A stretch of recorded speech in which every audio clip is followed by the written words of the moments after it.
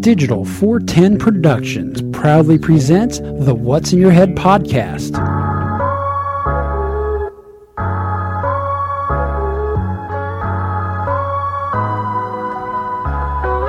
Digitized live from the ACT Computer Studios in Cape Coral, Florida, it's the What's in Your Head podcast with your hosts Gordon and Don Abernathy. What's up, OG5 for those you guys streaming live.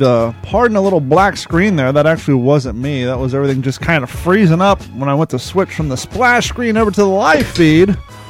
Well, what was that? Gordon just dropped like a wine bottle. He's being a complete alcoholic, making a hot mess of himself. What's going on, Gordon? Changing it up a little. Got scotch today. Scotch. It's going well, actually. What have you been up to? Oh, just what I'm always up to. More fishing and working out and working. Well, I want to play something for you. It's only going to be about 5 bars. But it's something that's driving me nuts. Okay, time out. Hold on, stop. Now, I listen to a lot of hip-hop, but I'm white, and I get that. What exactly is the definition of a bar? I was wondering this the other day because I hear, I'll give you 8 bars, I'll give you 4 bars. I've been known to spit a freestyle myself, but I don't know exactly what a bar is. What is a bar? Do you know, have you ever read music? I've looked at music. I can't read music.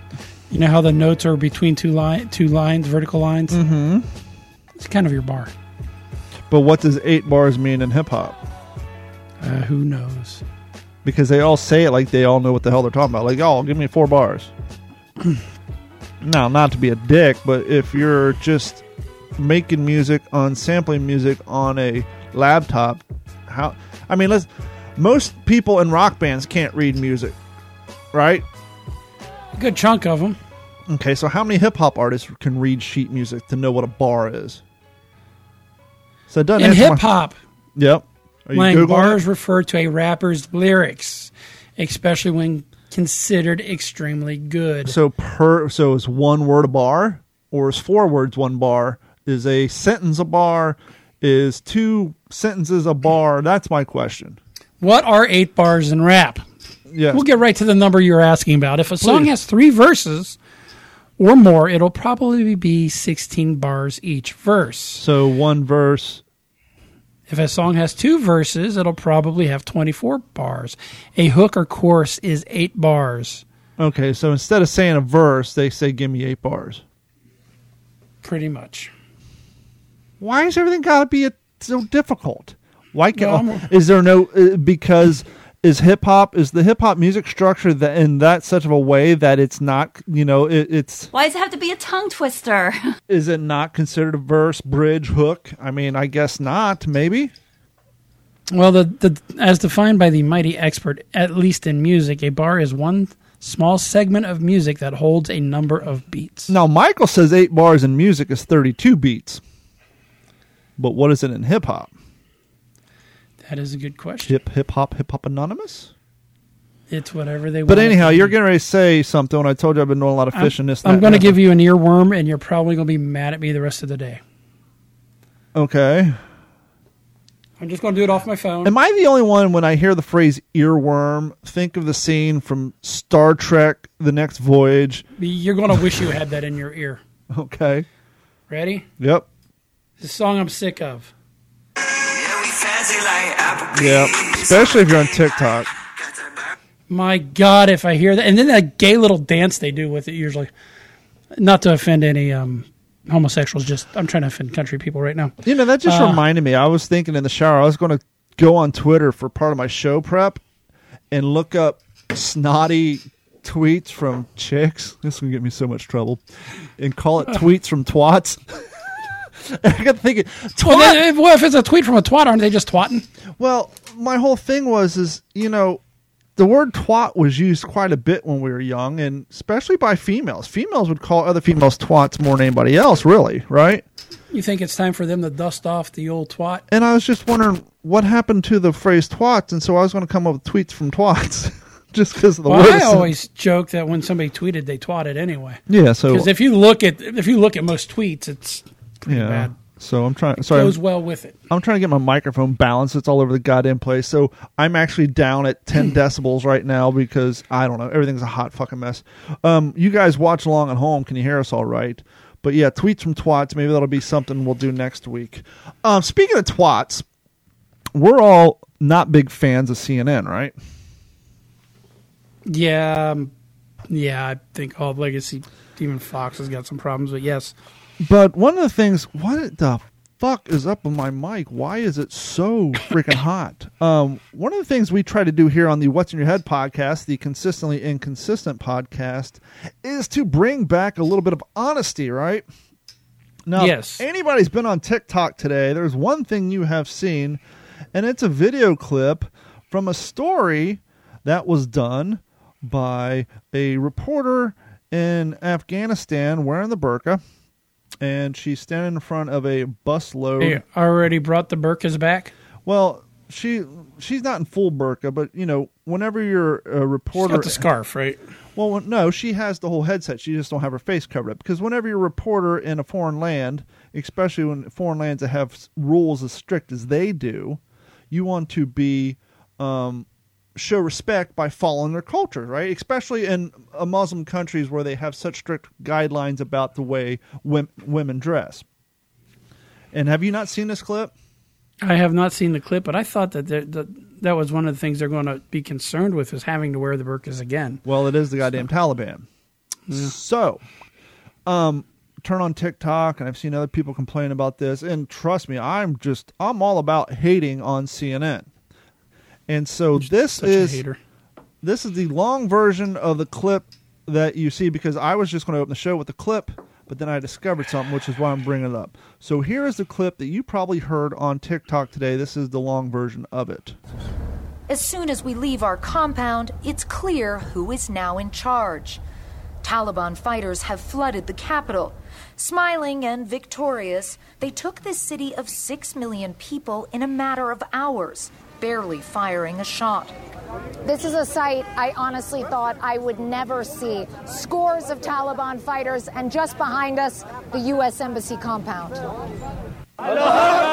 This is the part that was on TikTok.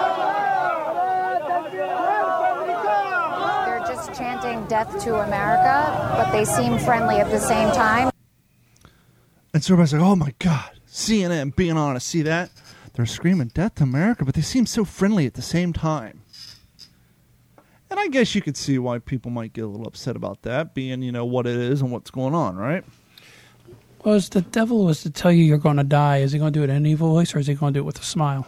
Well, that's not even... And yes, that's a good thing, but once again, now, the people on the right, the Trump lovers and all that, because, you know, they're just using this as, here's more reason that CNN's evil people, they hate the United States, yada, yada, yada, right? Right. Well, and so I went out to record that clip because I was just going to open up the show with the abbreviated version and say, way to be consistent, CNN, and then I was going to go about my day. But talking about being consistent, the people who are using this are the Trump lovers and all that, and rightfully so, the people who always say, CNN, you guys are always taking things out of context, you're never playing the full version, yada, yada, yada. So imagine my surprise, not really surprise, but information, hey Kat, when I discovered that clip is the abbreviated clip. Gordon, imagine that. Could you? No. Really? Not even on the right side? Yeah, the right side they do it too. Yeah, they're both. Here is my shortened version of the unedited clip because this new segment was 8 minutes long. As soon as we leave our compound, it's clear who is now in charge. Taliban fighters have flooded the capital. Smiling and victorious, they took this city of 6 million people in a matter of hours, barely firing a shot. This is a sight I honestly thought I would never see. Scores of Taliban fighters, and just behind us, the U.S. Embassy compound.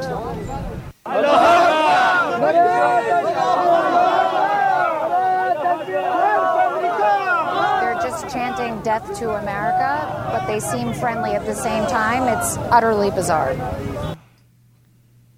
Isn't it amazing when you cut off two words as in utterly bizarre, it changes the whole context of a sound clip? whatever it takes to maintain the narrative, whatever side you're on. So it just went from being here's a CNN reporter in Afghanistan in a burqa standing in front of a truck, a Toyota Hilux, mind you, full of Taliban with stolen American weapons, yelling death to We'll get America. Tacomas over those. Yelling death to America, and her saying, they're saying death to America, but they seem so friendly because we here at CNN, we're all about the Taliban too. They're so friendly, and it seems so bizarre, which it is bizarre. And as you said, if somebody says they're going to kill you, you're going to do it with a smile on your face to keep them from running away. Mike, I agree with you. A lot of military people are mad about this. All those years of hard work on, not just hard work, but body parts left on the battlefield, friends left on the battlefield. It's just in brothers. It's... Speaking of, real quick, we'll get to the Afghan stuff because Gordon and I both listen to the Dan Crenshaw podcast, and they go into it with a lot better information because, one, they're politicians, they're there, they hear what's going on behind the scenes, and plus they're both combat veterans. One of them was a Green Beret, and then obviously Dan Crenshaw was a Navy SEAL who lost an eye over there. But the other news clip that's going around is the video of the airplane from the Saudi airport where the people were climbing on the side, and then there's what appears to be two people falling off the plane as it's circling around and taking off. The fall of Saigon was bad, but Kabul said, hold my beer. Well, because that's what I kept remembering was just the images when they announced this was going to happen. And it's funny, I listened to the press conference yesterday and today, and nobody went back and took the administration at task about the questions that was asked to Joe Biden last week or even before. And one of them was comparing it, will this be like another fall of Saigon? And he was like, absolutely not. There's this, blah, blah, blah, blah, blah, blah. It is not going to happen. They never took him to task on that statement, but they did take him, circle back Psaki and the Secretary of State to task on a few things that I thought was important, and we could go into that a little later too. Well, two things, and both of them are TikTok related. One, to that, yes, no one in the media has, but the very first video I saw yesterday morning was someone went and got that clip of Joe Biden saying, oh, it's not going to be like the fall of Saigon. You're not going to see helicopters lifting people off the roof of the embassy. Cut to Sunday, the helicopter picking people off the roof of the embassy, and the guy's like... But two, back to the Afghan thing. I did a TikTok earlier tonight, and this just goes to show the generational difference. The kids who are coming to age now, 17, 18, they weren't, obviously the 20-year-olds were, but they were like 1 or 2. The generation of kids who weren't alive during 9/11, and more importantly, the years afterwards. So there was a young cat I follow. He usually puts out pretty good content. And I don't unfollow people for doing or saying things I don't agree with. I just still follow them, and I just smirk and like, okay, you're an idiot. But particular videos, just like I'm sure I say things or do things that not all my followers agree with, and they don't unfollow me, as Gordon nods his head, which is fine.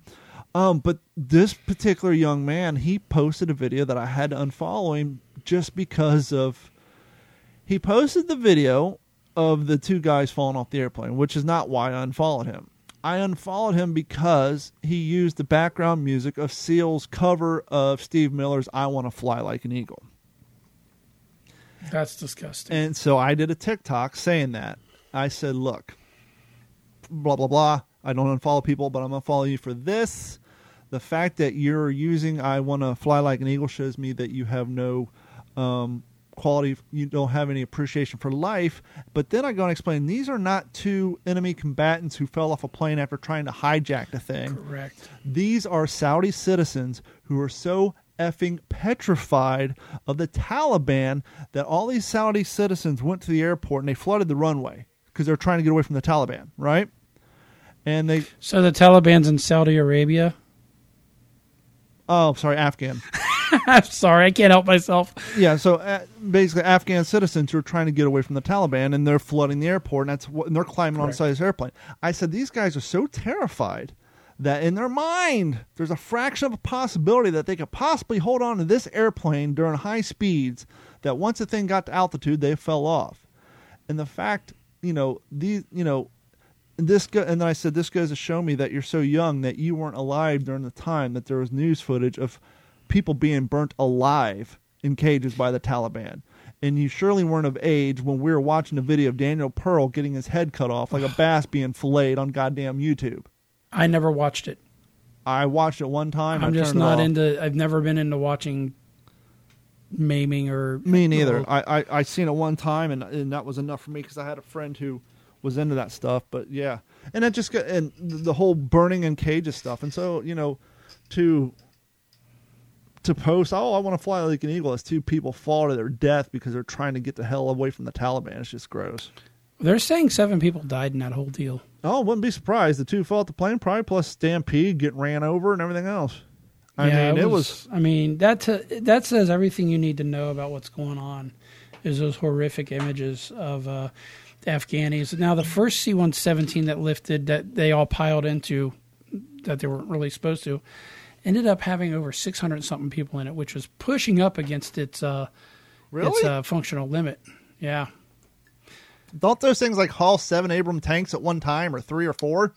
I was reading that it's actually only about 1,700 square foot of space inside, plus another 200 and something near the front. But don't they carry Abrams tanks? Yeah. But like 2 Abrams tanks heavier than 7,000 people? I'm sure these people are less than 200 pounds. I was going to say that probably net pounds, weight of each person, each adult male is probably 113 pounds. Plus whatever they're carrying, if they're carrying anything else. But yeah, it's still, I mean, it's not comfortable. And I can only imagine, But what this goes to show is, our president has been known to say some pretty weird shit, like about the 2A and protection of the government, and saying, oh, you need to have F-15s and nuclear bombs to go up to the U.S. government, which is absolutely disgusting, and he should have been taken to task for even saying that. But what has given our military and our government the most heartburn was the Vietnam War and the Afghan War, and they both had small arms fires and basically goat herders and villagers. If you guys want to join in on any of our conversation, give us a call at 239-299-3352. You can see the phone number down in the title of the live stream on YouTube, Twitch, and Facebook. Once again, that phone number is 239-299-3352. I suggest you go listen to the Dan Crenshaw podcast about this topic. He covers it in great detail. But one of the things that stuck out to me that he said is, we are in a worse position now than we were pre 9/11, because pre 9/11 we had allies, we had places over there to rely on when we sent in special forces. We've basically given up all our bases. And they said, the crazy thing is by us leaving. Oh, first and foremost, he kind of blames the in war, we don't need a 20-year war crowd. And one of the things I didn't know, which he brought up, and I'm going to say only for the sake of saying only, we only had about 2,500 troops over there. And most of those cats were basically doing Air Force logistics, training, and things like that, with the exception of, the special operators. They weren't doing much combat. He said in the last 18 months, we haven't even had a casualty. Or maybe one. Did he say one casualty or no? If there was a casualty, it was probably on base. In the last 18 months over there, we haven't had any casualties. And he said you have more casualties than that on the home front. From training and drunk driving. So, and he also pointed out the fact that we have more troops stationed in China, Japan. South Korea is a big one. South Korea. And that was one of the questions Cuba. Somebody actually asked today, which I was surprised. And it was a foreign lady. But she asked the Secretary of State and Jen Psaki, well, you say that we don't need to be, President Biden said that we don't need to be in countries where there's civil wars, we should not be there. And then they brought up the South Korea thing. Mm-hmm. He said, we've been there forever. And there was a little hemming and a little hawing and not a lot of clear answers, except that's a whole different situation. Yeah. But anyhow, go listen to that podcast. And the other point is he presented, and he said, I kind of agree with Biden when Biden says, we need to start focusing on Russia and China. But to pull all of our assets out of a country that's bordering or damn near bordering that area, so now we don't even have a runway to launch planes from if need to, or have troops stationed close to that side of the area. It was just a huge blunder. Well, I've kind of had a wild thought. Okay, give it to me. The country that really needs our help the most is just to the south of us. Oh, I thought you were because gonna of the say Canada. cartels. Yeah. That's where there needs to be. Wipe those fuckers out. And I said it, Wipe out the cartels because they're not only behind the drugs, they're also behind the human trafficking. And that's, to me, that's even a bigger border. point. Drugs suck. They fuck up a lot of lives. But let's be honest, a lot of the lives they fuck, well, at least the people who use the drugs, they do them willingly. Their families, not so much. But the sex trafficking and that horrific shit, that is just fucking gross. And All the people they're bringing across the border right now. I mean, a lot of those illegal immigrants or 40%. undocumented people are. It's all under the control of the cartels. I don't know what I was listening to. I was listening to something today, and I heard a stat that like 30 to 40% of the women on the border that try to come over here get basically sold into a sex slave. 40%. Yeah. And who knows how many little girls and boys. That's fucking and gross. that's just disgusting. Yeah, it's fucking horrible. Let's lighten the mood a little bit. We have a thing. Absolutely. We have a thing here that we call the Netflix binge of the week, and then we change that to the Roku rewatch. We're going to change up again, and I'm buying time as I'm flipping through my 4 different soundboards because I have more soundboards than I know what to do with. So there's that. Okay, here we go. Gordon, this is going to be a super long intro, but for good reason, because it is going to take you back to 1983, sitting in Granny's living room watching Star Wars on HBO for the first time.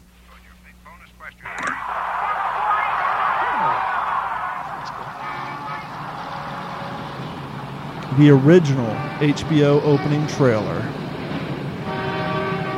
All 1 minute and 15 seconds of it.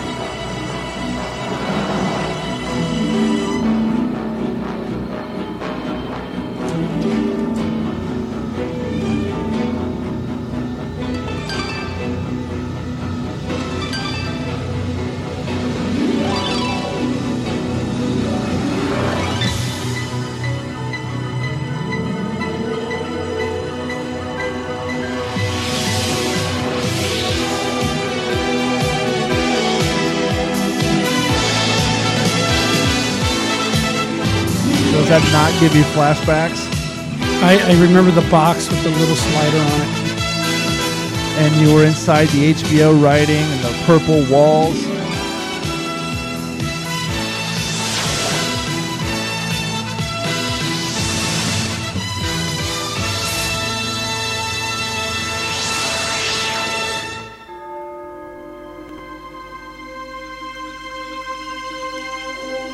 God created everything, right?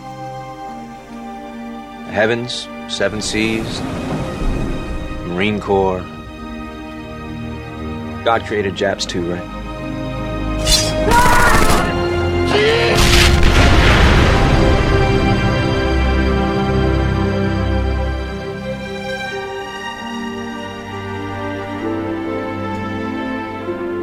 So what do you believe in? I believe in ammunition. History's full of wars that are fought for 100 different reasons. But this war, our war, I have to believe that it's all worthwhile because our cause is just.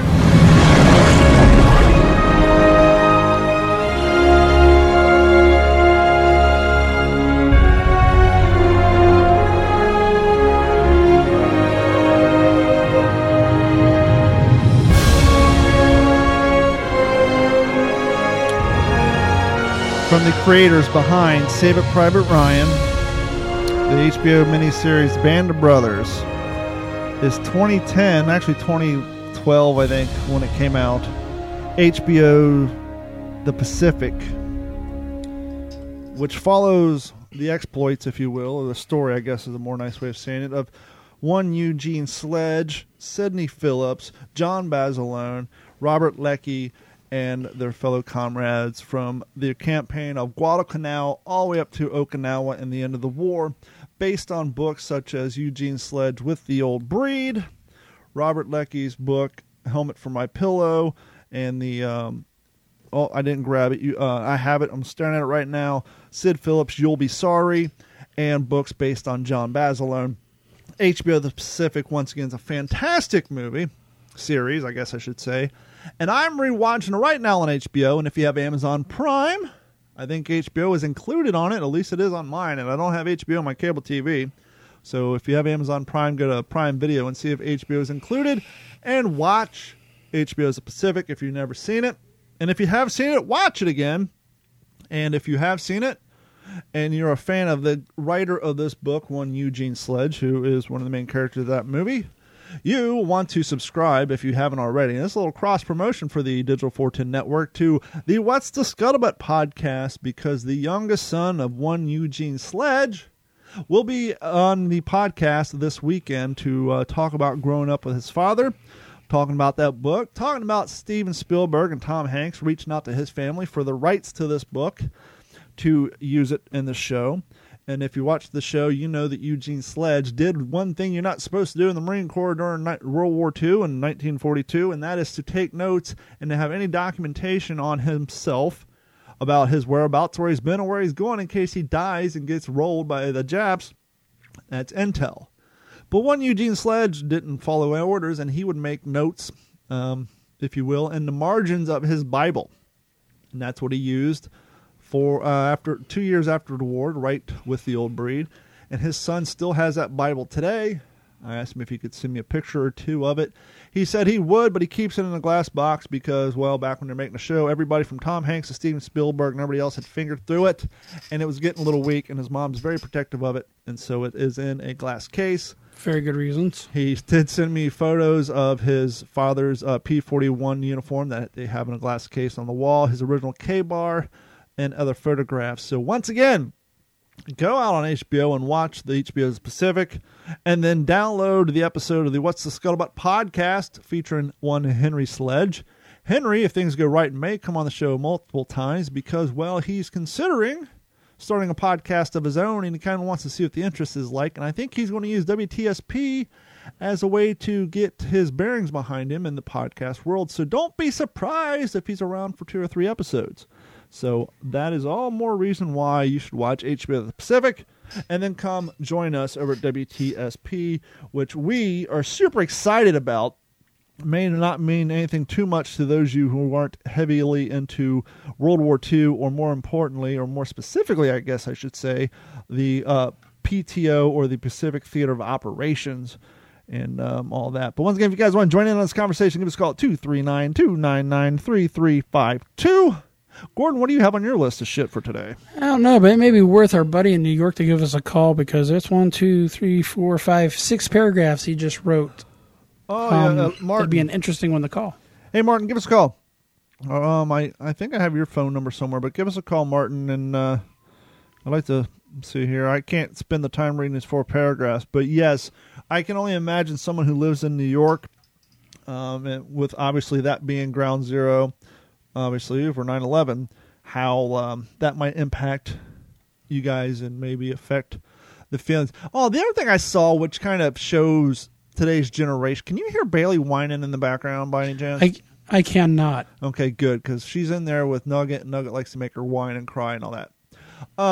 I did see another TikTok a few weeks ago, some dipshit dumb fuck, who's probably in his 20s, was having the nerve, not to borrow a phrase from our friends at the Stan Haney Show, but the unmitigated gaw to fucking blaspheme and try to say, hey, all you patriots, all you right-wingers who are anti-maskers and anti-vaccine,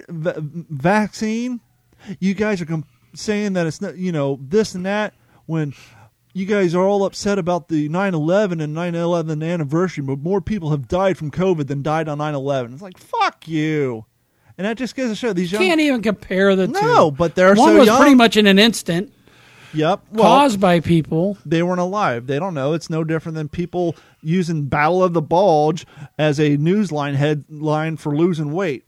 Even though it was a horrible war during World War II where people froze in 30 below zero sitting on the fucking woods surrounded Belgium. Oh, Battle of the Bulge. 42% of the Americans are obese. Well, What's that loudmouth New Yorker's name who he was kind of bitching about the people not getting the vaccine. Oh, you talking about fucking Michael Rappaport? Yeah, Rappaport. And then I believe he ended up having the vaccine and then getting COVID, and now he seems to be kind of changing his tune just a little. Well, if you go back a while, sorry, I'm going to text Martin wants to know the phone number, so I'm texting while I'm saying this.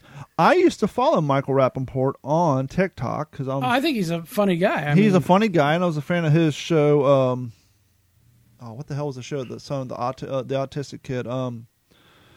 Anyhow, it was a very good show. It's on Netflix. Atypical. Atypical. Yes. Did you watch the recent season? It was good. I watched all of it. But I stopped, and I complained about this before. I stopped following Michael Rappaport when his son was using the fact that his father's famous, and he's from a famous family, and he's becoming an influencer.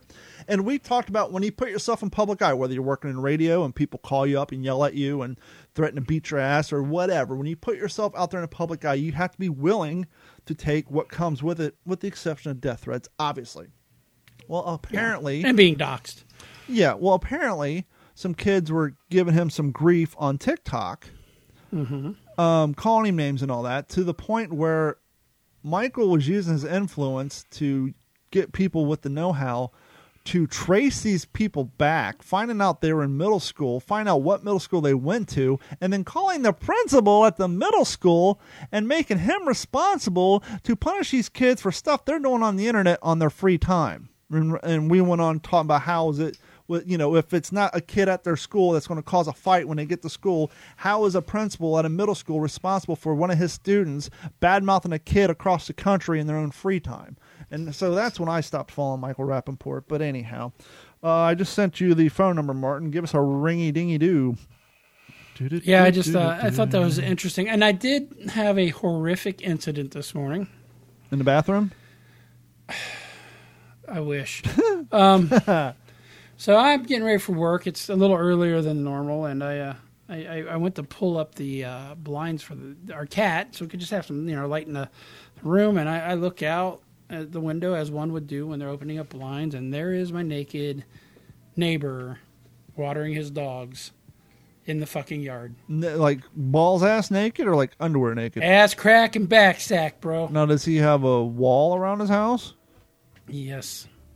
And they actually sit 5 feet lower than us, but right from the upstairs window, direct shot. Did you open the window and catcall him? Nah, I sheepishly shut the blinds real quick and went away. Because I think that would make one run back to their house than yelling at them. Hey! Then they're going to be all, pissed off. But if you whistle at them, give them the old, then they'll be more likely to run in their house. Yeah, so that was that today, and seeing more homeless people sacked out in our local park on the walks in the morning, which makes me feel like I need to carry a little extra something in case I run into a crazy one. I this wasn't even on my list of shit, but you brought it up.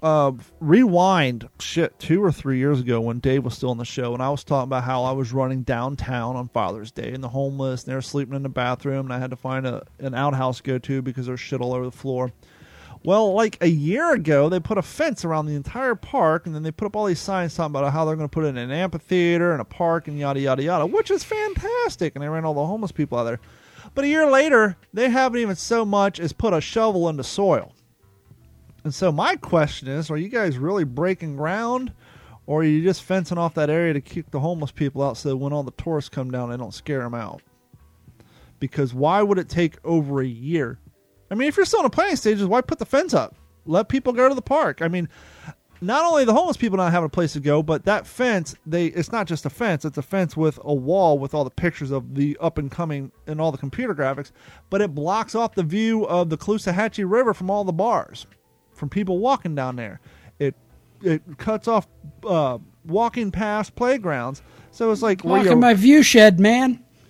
Look above 2 lines. I don't see the text. Oh, I see it. It's right there. Okay, Martin, since you put your phone number out for everybody to call, I'll just give you a call, and we'll go from there. I don't know who that is. I don't know whose number that is. My fault. Nope. Let's see here. Oh,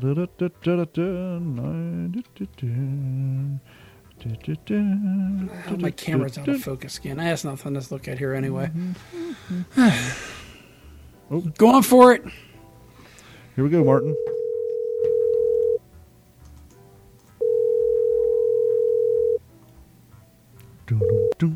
Hey.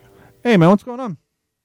Nada. I just actually found your number on the bottom there of the podcast. I can see it now. Yeah, there you go. How you been, friend? It's been a while. Not too bad. So, what is the overall feeling? And well, first and foremost, the last time we talked to you, you and your family kind of scurried out of the city to go up into New York State to get away from all the COVID lockdown and all the insanity. Are you still in New York State, or did you guys go back to the big city? I just was back there this whole weekend getting some things to come back up here and hide out and whatnot because we still had stuff back there, but we wanted to we had various gift cards and things because as of yesterday, if you're not vaccinated, you're not allowed to dine in or go do anything, and seeing as we're not vaxxers. Is that in the city or statewide? That's in the city. Okay, no big loss there. Yeah, go. So go. no protests like they had in France? No, it's.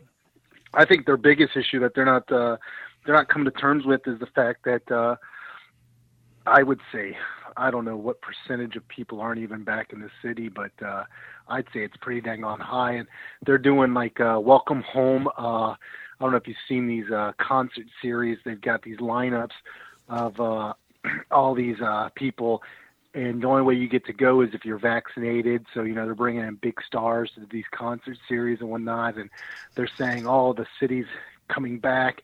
But really, one of the indicators is the Metro cards, because a lot of people take the public transportation cost out of their checks to save on taxes, and the numbers of people who do that are nowhere near the numbers that they once had. So is Metro going to have to cut back on labor as far as people working? Oh yeah.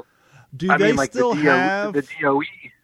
What's that? Now this may have went out years ago. One, I've never been to New York City, and two, have the people who used to sell tokens, have they been replaced by machines, or is it all digital now? What's the turnstiles at the subways like? So when I got there in 2002, the summer of 2002. Like I didn't even know what a token was, and then I found out about it, but it was all cards. And then probably maybe 10 years or so after that, like Citibank and a few local banks kind of did this tap and go, kind of like what you see now with the tap and pay. Yep. But those were only on certain lines. But there was very little success with it, but then now I think now that technology's come around and whatnot, it looks like they're trying to go back to like sort of a tap and pay system and completely do away with the Metro cards altogether, and you just have sort of a one and done tap and pay kind of card. But it's even gotten so bad where they used to, like, if you had like a bunch of cards with like 20, 30, 40 cents, because the numbers never add up for what you put on the card. You could just go up to the booth and be like, hey, here's like 15 cards. Can you all put it on one card for me? And they would transfer it over. Well, now they don't even have anybody working the booths. And they never will. Those jobs are gone. That's kind of what it seems so long ago. But when I moved down here, we have toll booths, obviously, because we're in Florida. When I first moved down here, we actually had the old school toll booths you can drive through and throw the handful of change at, which was always fun to cruise by at 10 mile an hour and see how many of them go in the basket. And then they got rid of those and replaced those with full-time people wearing cool Hawaiian shirts, who I'm sure was getting paid a city and or state salary. And then once COVID hit, they realized, hey, we already have cameras that take pictures of people's license plates, so we go after people who don't pay toll. Why pay salary? Why provide health insurance? Why employ, 6 people working 24 hours a day, 7 days a week, with the exception of holidays and whenever we have to open the tolls up for evacuation?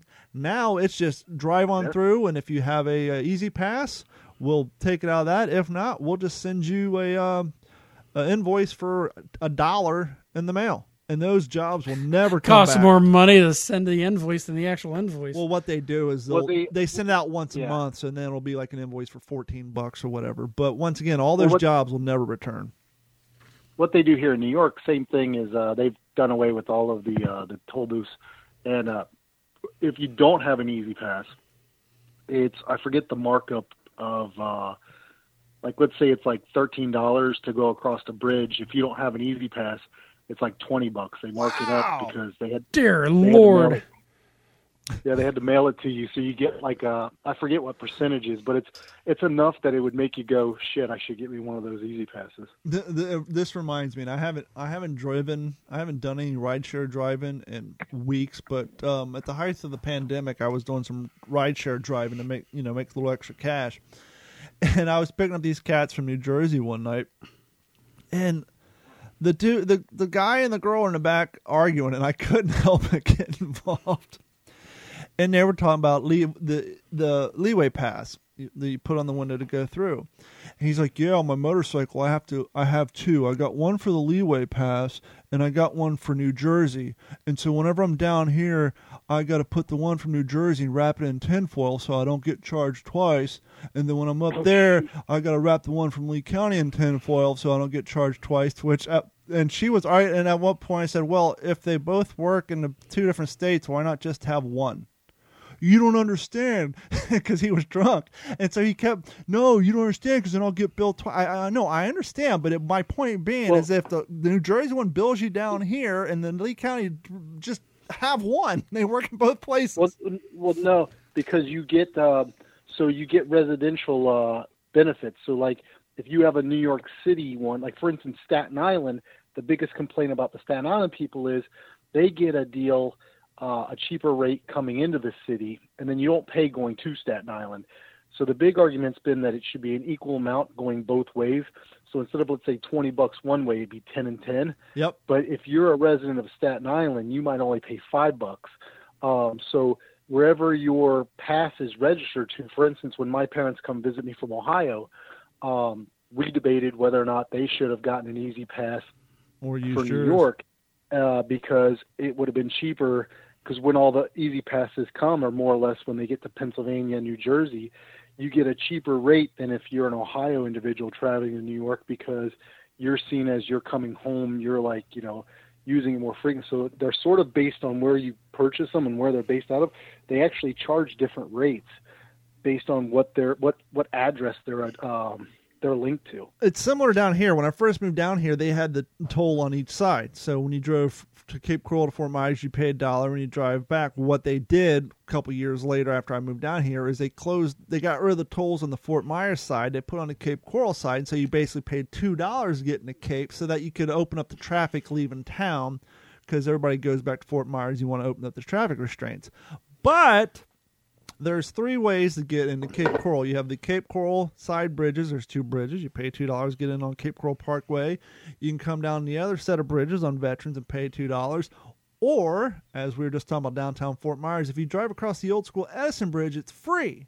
And so what people do is in the morning when they're on the way to work, they'll drive over and not pay the toll because they're going into Fort Myers. And then in the afternoon, when they got a little more time to kill and they're driving back to Cape Coral, they'll drive down 41 and drive over the free bridge and circle back. So instead of paying the question I have with that is, with the cost of fuel versus the $1 or $2, are you saving money on the free? Yes, because once again, prior to them just being keep driving, don't stop back in the day, when you had to either have a pass or stop and either give the teller $1 or slow down to throw quarters in there, that creates traffic. And so you're burning that much amount of gas idling, sitting on the bridge waiting to go through. Versus, well, your comment about it being a different cost going each way, I feel that's the same way with Vegas and flights. I feel like as a resident, it costs us more to fly out of here and do a round trip than it is somebody trying to come in to visit. Let me ask you this, Martin. Do you guys have a lot of toll roads out there? Yeah, I mean, it's getting more and more so. Do you find that whenever your family come in and they're driving around using Google Maps, that Google more often than not will send them through the toll roads instead of taking them the other way? Is this almost as if they're going to kick back from the state?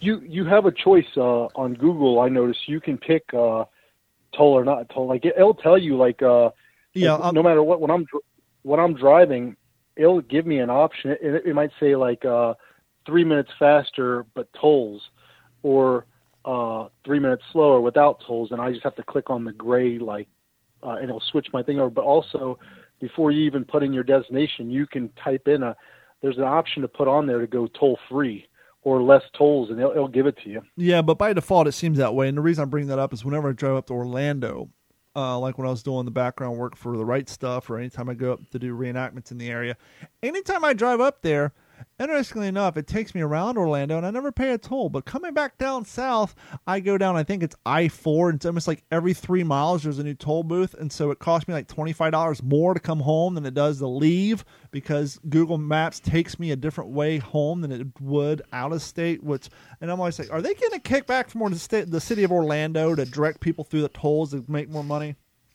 Wouldn't be surprised. Wouldn't know. Before we let you go, 2 things. One, before we get to the 9/11 stuff, because that's the way it's called, Cuomo, he's gone. Who's going to replace him, and how does everybody feel about it? So today, kind of interesting. I'm a big AM radio, local. So 2 things. So he came out, and I don't know if he Twittered or if he Facebooked or what he did. Tweets and twats. twats. He pretty much came out and said, I should have gone with the impeachment. I would have beaten it, and I wouldn't be going through this. So then, Jesus Christ, today, he just will not give up, will he? There was actually like local talk about the fact that come 2 weeks from now, he might let this all go over, and they're kind of worried that he might actually go, you know what, I'm not really stepping down. Forget it. I'm still governor. I'm not resigning. Yeah, because he's got like 4 more days or something. There was a lot of chatter that that essentially this Afghan, the whole Afghan withdrawal, that it sort of has taken him off the front page, News cycle. And everything be forgotten, and that nice distraction. There was serious talk. There was serious talk from more or less like not even right wing media from the left wing that. What's the odds that maybe he might say, you know what, I'm back. Well, if he were to step down and not get impeached, does that give him the ability to rerun? Not that anybody's going to vote for him. Yeah, that's one of the reasons why they're saying he did it, was that by him, not doing it. And actually, there was a whole to-do about the fact that a lot of the details of the impeachment were going to be squashed. And one of the things is that they want it to be sort of hot off the presses, because they're actually afraid that he might go back and say, I'm not actually resigning. So they want to have it hot and ready to be able to publish at a moment's notice of like all the details of what they would have thrown at him in his impeachment. But, I thought that was kind of interesting. So who knows what the heck's going to go on with this guy in the next week or 2. So he was after scandal. He had the whole nursing home thing. But one of the biggest things people don't know about during the time was he procured like billions of dollars to have all these facilities completely transferred over. And at the end of the day, like facilities that were supposed to house 1,000 people didn't see one body. Well, we know he never used the hospital ship. Yep. Yeah, he never used the hospital ship. I mean, there was a lot going on. And then another thing, too, is he's a big car buff. There was a big scandal with the fact that, because he's got a lot of bad luck with these state troopers. One of the state troopers was, giving it to his daughter, and he had the guy, sent to Buffalo. Yeah, I heard about that. Hey, I'm Italian. We have shell games. That's how we move our money around. It's like the New York equivalent to sending them to the Siberia in Russia. Yeah. I'm going to send you to Buffalo, New York, and make you work the streets during the wintertime. Go hang out with angry cops. They started noticing all the state troopers' vehicles were like outside of the mansion. Well, they typically have like 4 or 5 parking spots underneath the mansion in the garage.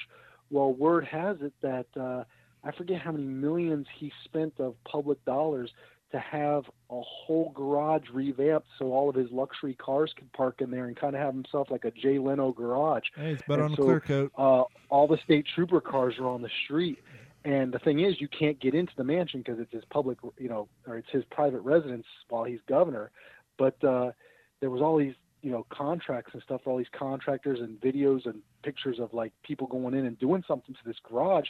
But yet, if you're telling me you're remodeling it, why are all the state troopers' cars that were once parked underneath there still out on the street? And word of mouth through the troopers is that he's got all of his luxury cars parked in there, and he revamped it for his car collection. So it'll be interesting when the new one gets in there and they open up, give access to see what it looks like in there. Yeah, it sounds like a lot of white envelopes changed hands. What is the overall feeling in New York about what's going on with the Taliban, the upcoming 20th anniversary of 9/11, and the threats and the hypothesis of a retaliation or a re-kickstart, if you will, of an attack and all that? Well, that's what I was saying. The thing is, the crazy part is the attack that took place in the actual garage many years before even the 9/11 attack. That was planned at this mosque over in Brooklyn off of Atlantic Avenue, right across the street from the Barclays Center. And then later on, the attack of 9/11 was planned there and funded through there. Various other attacks and various other clergymen or clerics or whatever they consider them to be, they were meeting there. And at the end of the day, these mosques keep on saying, well, we've got these community rooms. We've got these, we're not just a mosque. We've got young men hanging out and, joining clubs. We don't know what's going on in the basketball club or, the chess club. Who knows what they talk about there, And the Catholics didn't know about preachers diddling little boys either, right? Yeah, it's like, and the money's funneling through there. There's a great article there was once written, actually I think it was one of the better articles, I think Playboy, if I'm not mistaken, it was in there, that they had a lot of good intel and undercover guys in there, and they pulled them right before 9/11.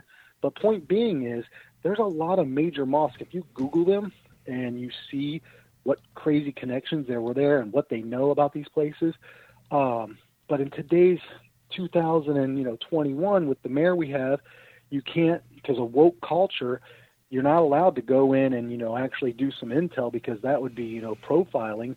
So who the hell knows what these people are up to, and if they're doing it in the backyard. So you're starting to get a lot of you see on social media people calling for more surveillance of these places now because of the fact that, hey, hit me once, shame on me, hit me twice, after the fourth time, it's like, every time we've been hit, they've been planned in these mosques here in Brooklyn, in New York City. You got to go, maybe go check out the mosques in the next 2 weeks or so before, September 11th happens. Maybe check to see who's hanging out there. Who knows, and the mayor didn't respond to the questions they were asking about, is there any sort of intel being taken in these? And it was kind of the sense of we don't profile anymore. Yeah. That's profiling. It's like, no, that's called intel. Go ahead, so, Gordon. Who knows? I'm about to shit on my own point. I'm going to say America. nothing, they got their backgammon club and nothing shady ever happens during a game of backgammon. And then come to find out is they're not allowed to play backgammon because it's got dice. So. Well, kind of like Dan Crenshaw said on his podcast, people are talking about how the 20-year war and all that. And he said, well, one thing people don't realize is our activities over there for the last 20 years has prevented additional 9/11s over the last 20 years. And now that we're gone, because as he said it, when you're on the run and you're worried about where you're going to sleep tonight, you don't have time to plan another attack.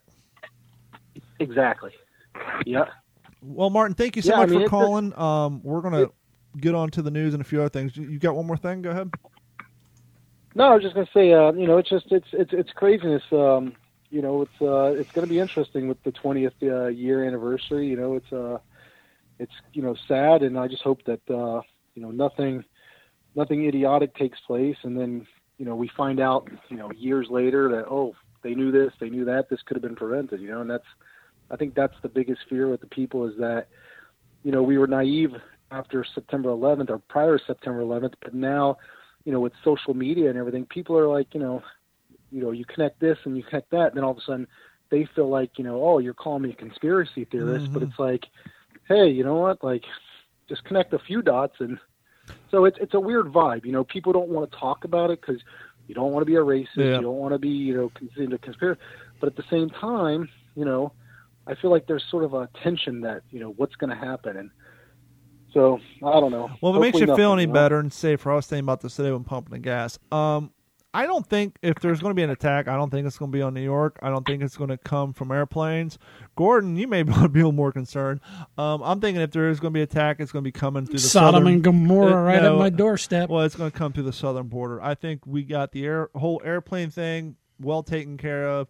I can't imagine anything's going to come by sea unless they got some surface air missiles that they got tucked in a shipping container somewhere. We'll still figure that out. There's a bunch of them just floating off the coast. Exactly, so. But if there is another attack, it's either going to be from a sleeper cell that's been here in this country for years, or it's going to come up through the southern border. I don't think another airplane-driven attack is going to be the route of any potential thing. But hey, Martin, keep us in the loop and let us know anything produces up there. And have a good one, man. You too. I enjoy it every weekend, guys. Later. Thanks for calling in, man. Bye-bye. Bye. Martin Mazika, a friend of mine from high school, and we've had him on multiple times. He actually moved to New York from Ohio to be a school teacher in Brooklyn, of all places. But before we get to the news, I just got one more thing. Actually, we got two more things. So Gordon suggested a TikTok lesson of the week, and so we're going to do two of those today because one of them is actually going to be kind of conspiracy, but interesting in its own right. Let's see. Where did I put Gordon's? There it is. Okay, hold tight. Here we go. I'll hit this here. And now for the What's in Your Head podcast TikTok lesson of the week. Hey, bro. What? When somebody breaks into your house, do you call 911 right away, or do you wait to see if you need them? Why do I call 911? You call 811. Why the fuck would you call 811, my guy? That's who you call before you dig a hole.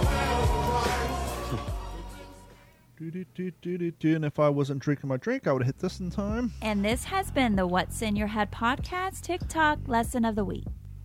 And now for the What's in Your Head podcast TikTok lesson of the week. I wanted to see what would happen if I sent my pet lizard DNA into 23andMe. And so with the help of my wife, we extracted enough saliva to send off in the mail. We were so excited to see the results. After about 3 months, we were shocked. My lizard was 51% Ashkenazi Jewish. He was also 48% West Asian. This was really interesting. They also gave us a little bit of his background and his history, what he liked to eat, etc. Let us know which animal's DNA we should send in next. Now, take this with a grain of salt. There's multiple pages doing multiple stories on this. This one's from naturalnews.com. Man sends lizard saliva to 23andMe for DNA testing, exposing total fraud of the company's claim for human ancestry. Before I read the story, if you think about it, they are probably one of the leading DNA testing companies around, right? Yes. And now I'm going to say they probably got hundreds of They're thousands. owned by a pharmaceutical company also. I forget Actually, hold on. They're owned by, they probably get hundreds of thousands of DNA swabs sent to them, right? Mm-hmm. Now, when I was on the Stan Haney show, when 23andMe was getting up and running, Dave, who used to be on this show, said, hey, guys, we should have our DNA sent into 23andMe, and we did it, and all of our results were damn near the same. Was that actually through 23andMe? Yes, it was through 23andMe, and they were damn near the same. And I get to thinking, well, how many DNA swabs can they possibly run through in a day? If they have machines doing it, if they have people doing it, how quick can you unpackage them, send them through, and why doesn't it take years to get your results back? But anyhow, according to Natural News, man sends lizard saliva. Actually, I saw the video on TikTok, and then everybody started picking up on it. A man and his wife decided to send a man and his wife decided to test the accuracy of 23andMe's at-home DNA testing by sending in the saliva sample collected from their pet lizard. It was a bearded dragon, mind you, but they called it a pet lizard.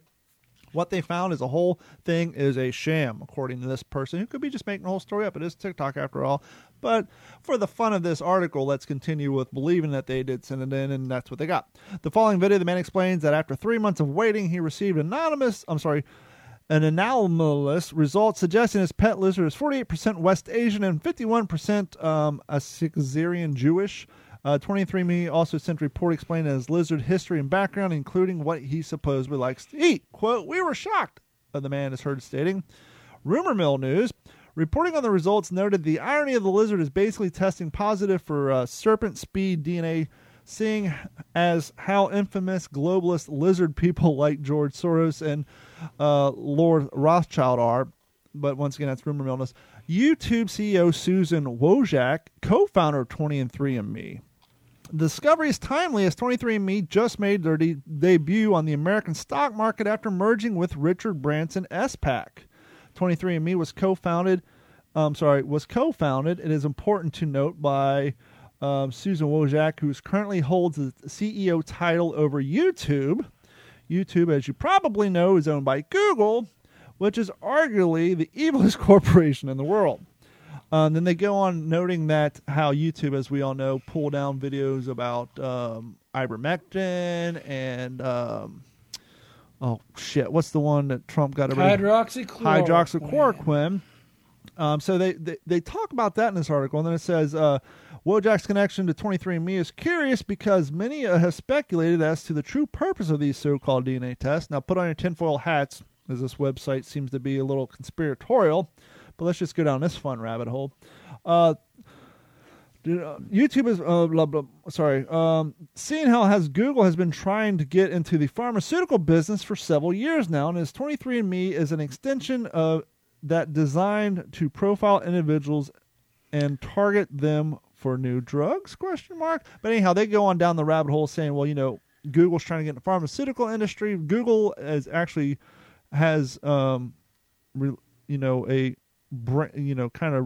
ties to 23andMe, and is there any truth to this, or is this just their way to catalog everybody's DNA? Well, in February 2021, the company announced that it had entered into a definitive agreement to merge with Sir Richard Branson's special purpose acquisition company, VG Acquisition Group, for a measly $3.5 billion. Maybe we should do this. And it did complete the merger in June. Maybe we should put my Venmo out there. Let's get 30 people to send us a dollar. What is it $30 to do it? How much is it to do 23andMe now? It's like $99. Damn, that's too much. I was going to say maybe we should either... Well, that's what it used to be. I was looking into it, but yeah, it's... Maybe we can get fundraising and prove that this thing's true with the lizard thing.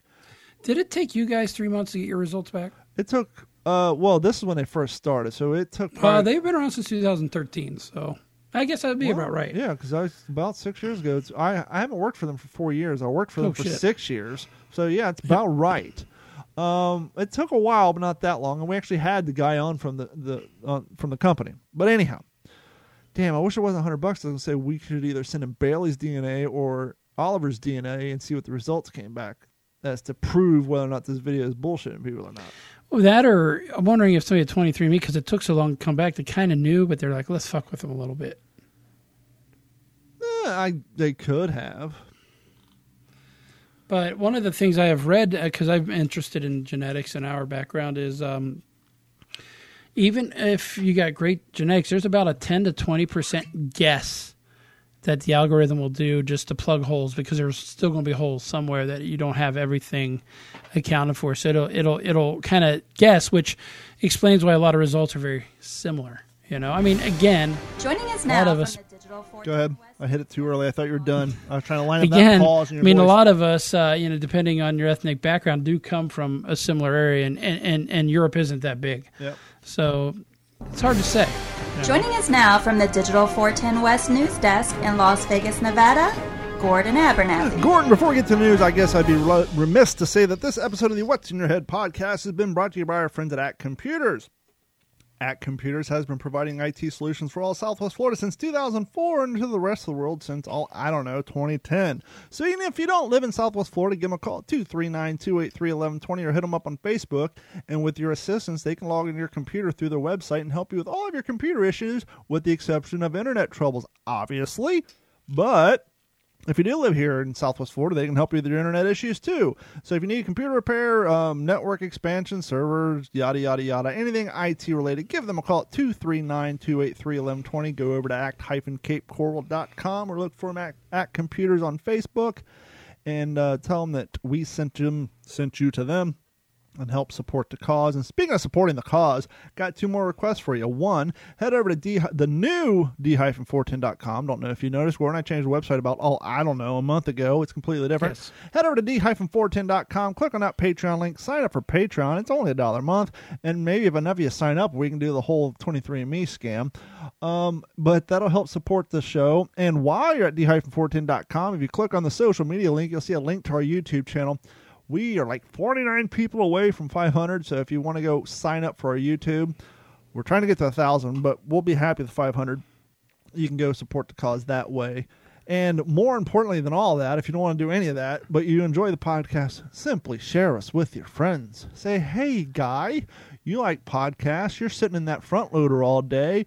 You got an 8-hour shift and you're only listening to 3 hours of podcast. Why not add another hour to your list and send them a link to us, and they can download us on iTunes, Google, Spotify, Stitcher, Google Music. For some reason, Google Play is the only one that if you pause the show and get out of your car and go back, it starts from the beginning. Gordon and I once thought, well, maybe it's because we play in stereo. Maybe because we offer full audio quality, that for a while you guys may not have noticed that the show was in mono. I did that to shrink the file size in efforts to maybe think, well, maybe Google will not restart the damn show. It didn't help, so we went back to stereo. So just fuck Google. Don't need to support them. Listen to us on iTunes, Stitcher, Spotify, what have you. iHeartRadio. If you got a Roku TV, iHeartRadio is built into it. You can turn us on in the background. But anyhow, like and subscribe and give us a review and share us with your friends. And that doesn't cost you a dime, quarter, a nickel, or penny. It's been a long time since we've heard our friends over at Nappy Roots. It won't cost you a thing. But if you do have a sign up for the Patreon. Now, Gordon, it's time for you and the news. Oh, one more thing. One more thing. Sorry. I've been out fishing a lot, and there's a fan of the show who has been fishing with me. You guys may have seen him on the YouTube video. He reached out to me. His name's Michael. Michael from Personal Best Bait said, hey, man, have you thought about starting a fishing podcast? And I said, no. I got too many podcasts, and I don't know enough about fishing. And then I said, unless I were to call it the I Don't Know How to Fish podcast. He's like, because I've been thinking about it. Long story short, Michael is going to start a podcast, and I told him, go for it, but I will help you because doing a podcast is kind of easy. Doing it consistently is hard, but all you need is a microphone, a computer, recording software, and something to talk about, and Bob's your uncle. The hardest part is the hosting, the distribution, and how to get it out there. So I told him to record a podcast. If you want me on once or twice to interview me or help you out, I'll be more than happy to. But long story short, he's going to do that. And the likelihood is very high that the Digital 410 Network will have a fourth podcast on the channel that I won't have nothing to do with. I am right there. So I'm happy to announce there's no name for it yet. But coming soon to the Digital 410 Network will be a fourth podcast that I am not on, and I'm very excited about that.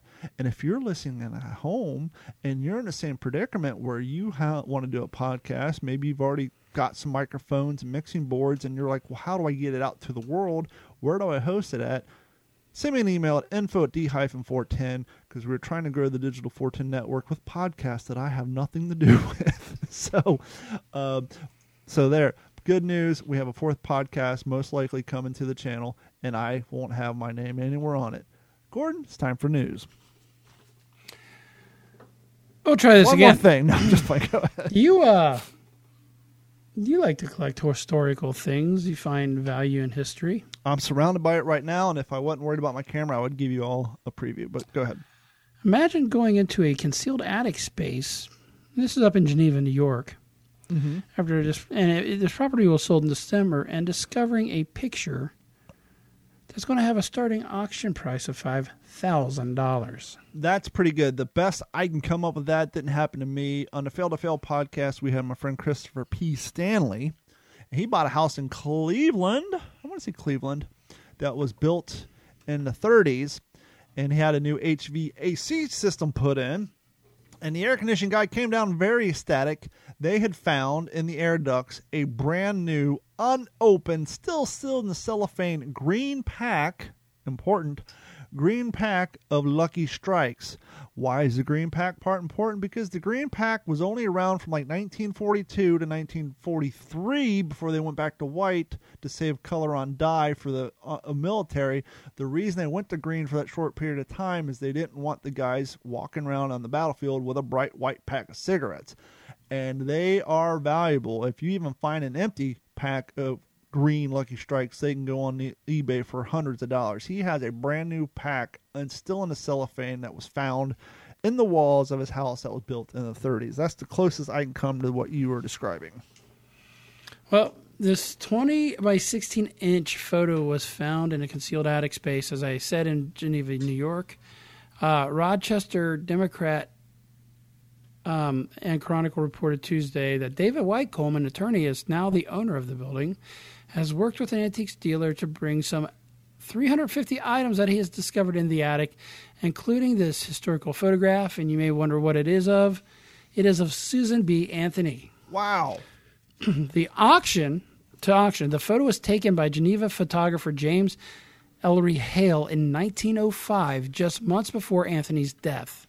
It was selected by the Susan B. Anthony Memorial Association as her official photograph. This framed copy is thought to be one of only 4 that exist, according to the auction listing. And that is a nice piece of history to come across. And it's very of the time. I'm looking at the photo now on Google. It's your basic side shot of her with her black tunic on and the white with the bun. It's just your standard profile shot of the day. And it almost looks like it's so, the ink back then was so rudimentary, it almost looks like a pencil media sketching of it. Which adds almost a little artistic to this.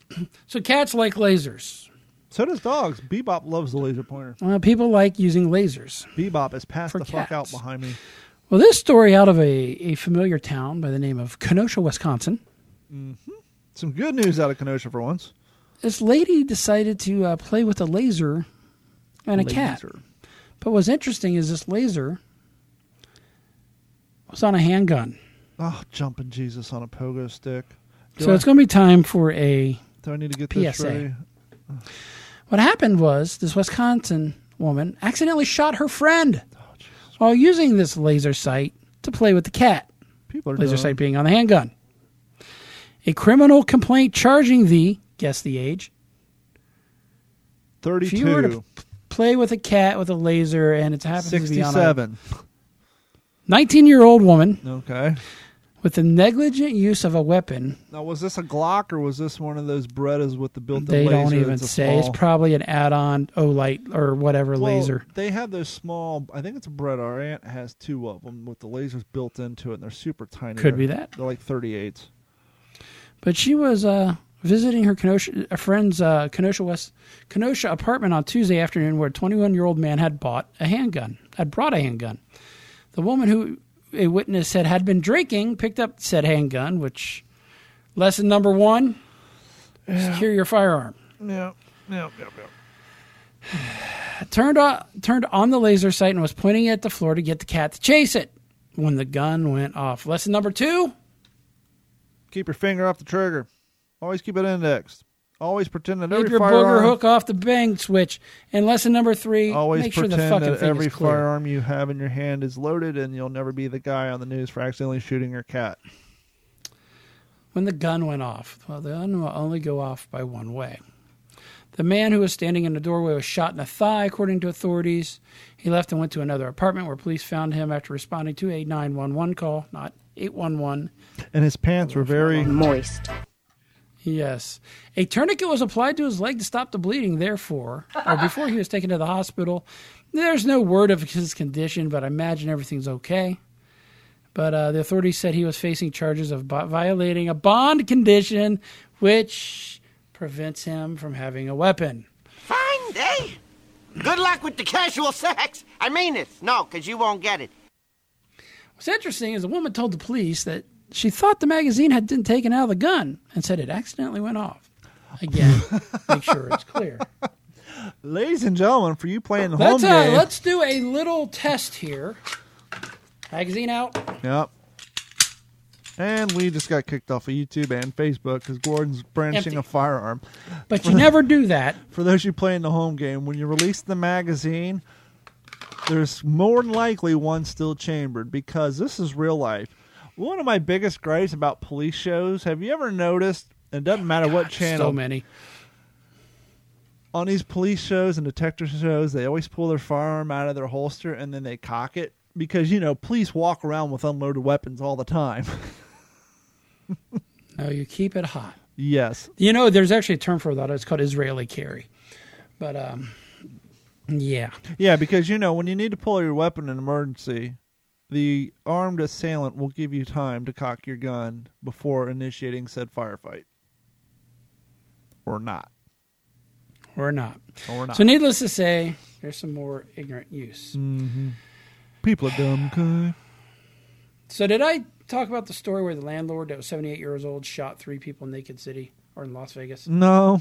You talked about your your neighbor and the Susan B. Anthony and the lady killing her cat with a laser pointer. The cat shot her friend in the thigh. So there's an area of town right up near Stratosphere called Naked City.